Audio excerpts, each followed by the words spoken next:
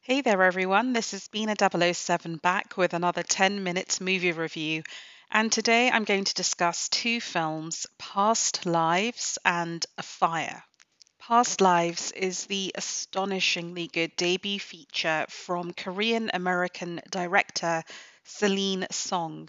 Celine Song actually is a playwright as well, and you can see that facility with dialogue and structure and a really nuanced examination of relationships in her first feature film. But this isn't just a film that is about three people talking, although it is.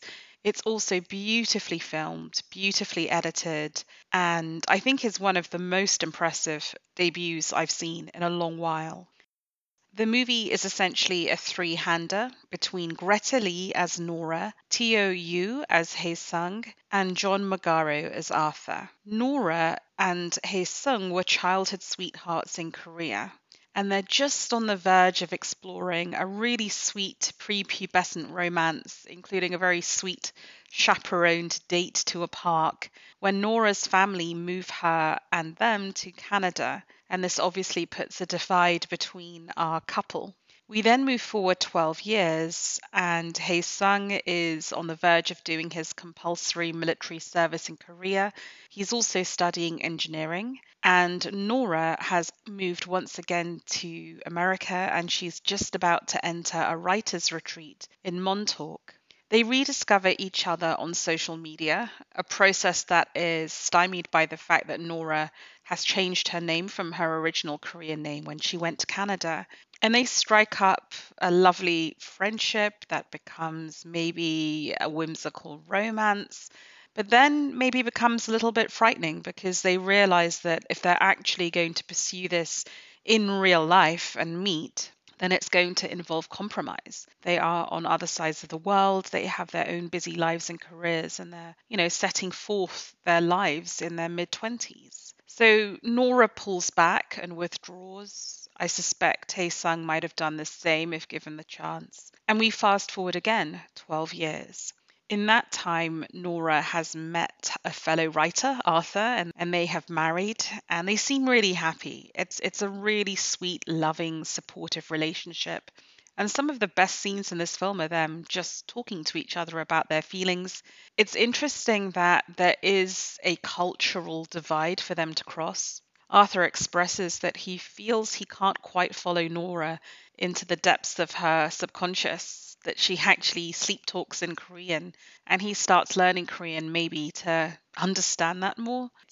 It's an interesting take on what cultural identification truly means, because Nora herself says that she feels very Korean American, and when she finally meets up with Hae Sung, that she notices how Korean he is, how their attitudes are different towards gender, towards career, towards life. So that is the big denouement in the final of the three stages. Hae Sung finally takes a holiday to New York, and he meets up with Nora, and at first it's incredibly awkward. They obviously have a deep historic connection to each other, but how far is Hae Sung really in love with Nora today? How far does he even know her today? He knows a Korean little girl. And even for Nora, how far is she truly attracted to Hae Sung, or really to a kind of nostalgia to Seoul and to her childhood? Then you have Arthur, who is kind of third wheeling and feels very locked out of the conversation, not just because of their reminiscence, but because at times they divert to speaking in Korean. And it's really testament to his patience and to his love for Nora that he can let her explore what this relationship, this past relationship, means to her in the security that she will come back to him. I find this film by Celine Song to be delicate, quiet, elegant, wistful. It's got such understanding and empathy with how relationships don't just wrap up neatly and allow you to move forward to the next one. And especially for those of us who are immigrants, that there is always a pull and a feeling of alienation between your current culture and your home culture. And this plays out if you're in an interracial marriage. That doesn't mean it can't be, but that doesn't mean that it isn't a wonderful marriage, so long as there's great understanding and empathy on both sides. And I think this film really is a wonderful example of how truly successful relationships can work. For me, the three leads in this film are all incredibly strong, particularly John Magaro, actually, in the smaller role, but one that has to do almost more of the heavy lifting in terms of navigating the cross cultural divide. I loved Celine Song's taut, spare script. The cinematographer, Xavier Kirchner, has this amazing washed out palette. The framing is beautiful. But really, this is Celine Song's film. It's based on a real life thing that happened to her where she was sitting with her current partner, but talking to a relationship or a lover from her past. And it's an amazing debut feature. It's so assured. I can see why it wowed audiences at the Berlin Film Festival and at Sundance earlier this year, and I'd really implore you to see it. Past Lives is rated PG-13.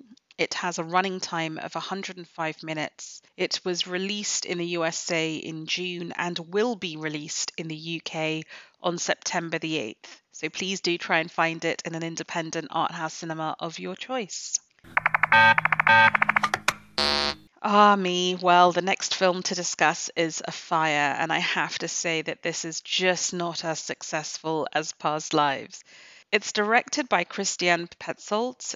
It's the second in his Elemental series. Some of you may have seen Undine, his film set in and around water. This film is called Afire, and throughout its running time, there is the threat of wildfires kind of in our peripheral vision. And after a summer in Europe that has been incredibly impacted by wildfires, I think that is a very resonant motif about the dangers of climate change that we can't quite take seriously enough because we're so mired in the day to day of our selfish concerns. And when I started watching this film, I thought, oh, okay, so this is an environmental satire. But then I was like, okay, maybe it's a satire on the narcissism of creatives who underestimate the intellectual character of people around them. I just really couldn't put my finger on what this film was meant to be. I think it's been labeled as a dark comedy. It has aspects of being a sort of very deep character study, a relationship study. Oh, I don't know. I just found it to be very slow, very dull. I didn't sympathize with any of the characters. There were some plot twists towards the end. I did not find them compelling, and my mind drifted. But anyway, to give you a small description, the film centers on Leon, played by Thomas Schubert. He is this schlubby, very self important author, and he's struggling with his second book. He goes to a seaside house that is owned by his friend Felix's mum. And it's just a chapter of accidents. The car breaks down on the way there. When they arrive, they realize the mum has also let the house to a lady called Nadia, played by Paula Beer.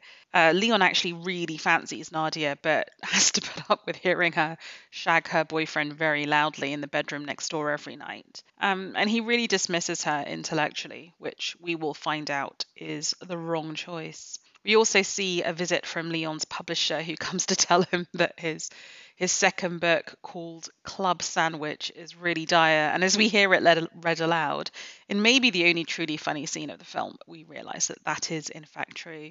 I think that we're meant to take this as a dark comedy, maybe as a satire on creatives and climate change. As I said before, I think this is not well enough written. It's maybe overlong.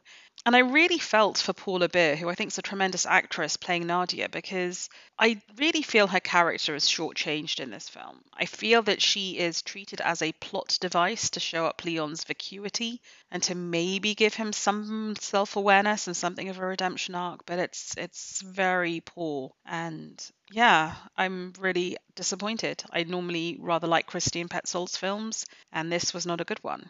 That said, Fire played the Berlin Film Festival earlier this year and won the Silver Bear, so maybe this is a minority view and maybe you want to check it out. If so, Afire has a running time of 102 minutes. It is rated 12A. It was released in the USA last month and in the UK last Friday, so you can watch it in selected cinemas and also stream it at home. So, two enthusiastic thumbs up for Past Lives. very disappointed by Afire, but whatever you watch, I hope you enjoy it. And a reminder that you can find full written reviews at bina007.com. Thank you for listening.